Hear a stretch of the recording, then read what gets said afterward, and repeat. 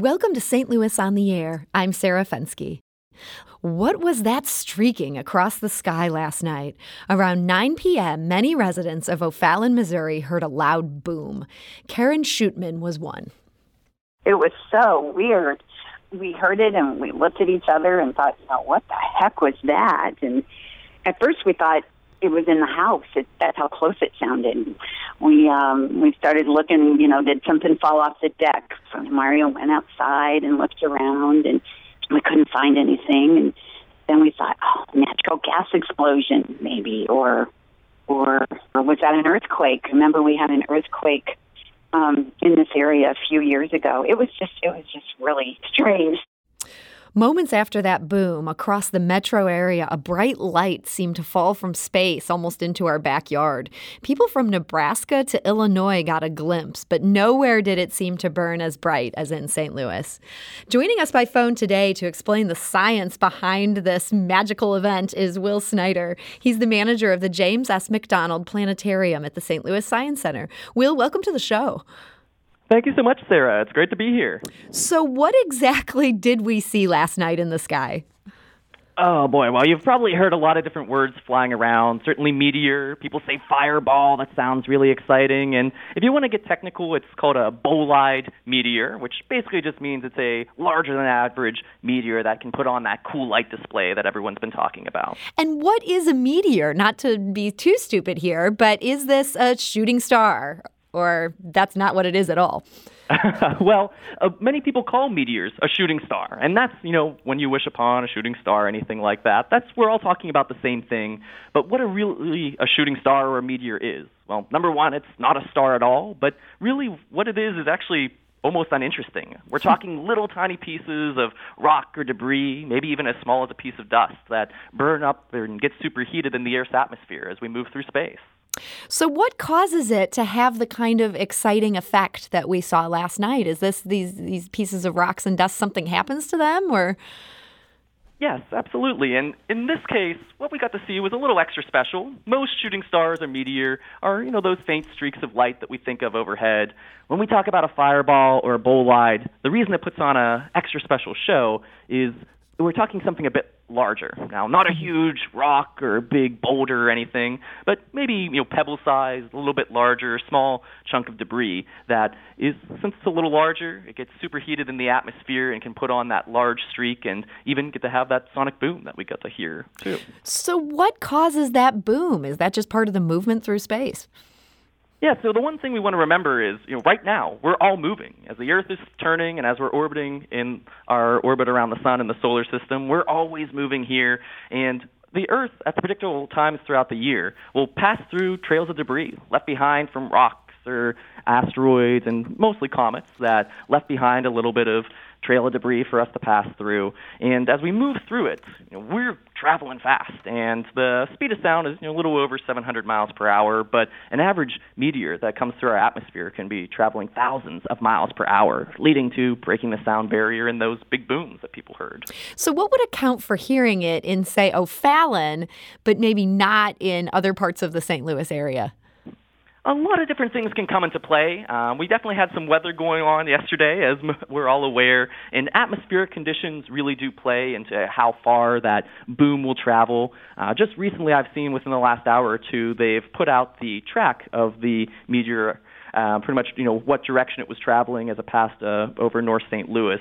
And how close you were to that actual path would have made a big difference in terms of how loud that boom would have been or if you heard it at all. Okay. Now, I saw some people this morning talking about going out to look for a crater. Do we ever see a point of impact from meteors like this, or bolides, as the scientific term seems to be? Now, you would need a big meteor for that to happen to us. And once it would make it to the Earth, we would officially call it a meteorite at this point. As far as I'm aware, I haven't heard any confirmed sightings of, say, a crater or even just small fragments, which is much more likely what it would be. From everything that I've seen, the display we saw last night really wouldn't have been something big enough that you'd have this big impact crater on the ground or anything that we would be worried about. Historically, is that something that has ever happened because one of these meteors becomes a meteorite, hits the Earth?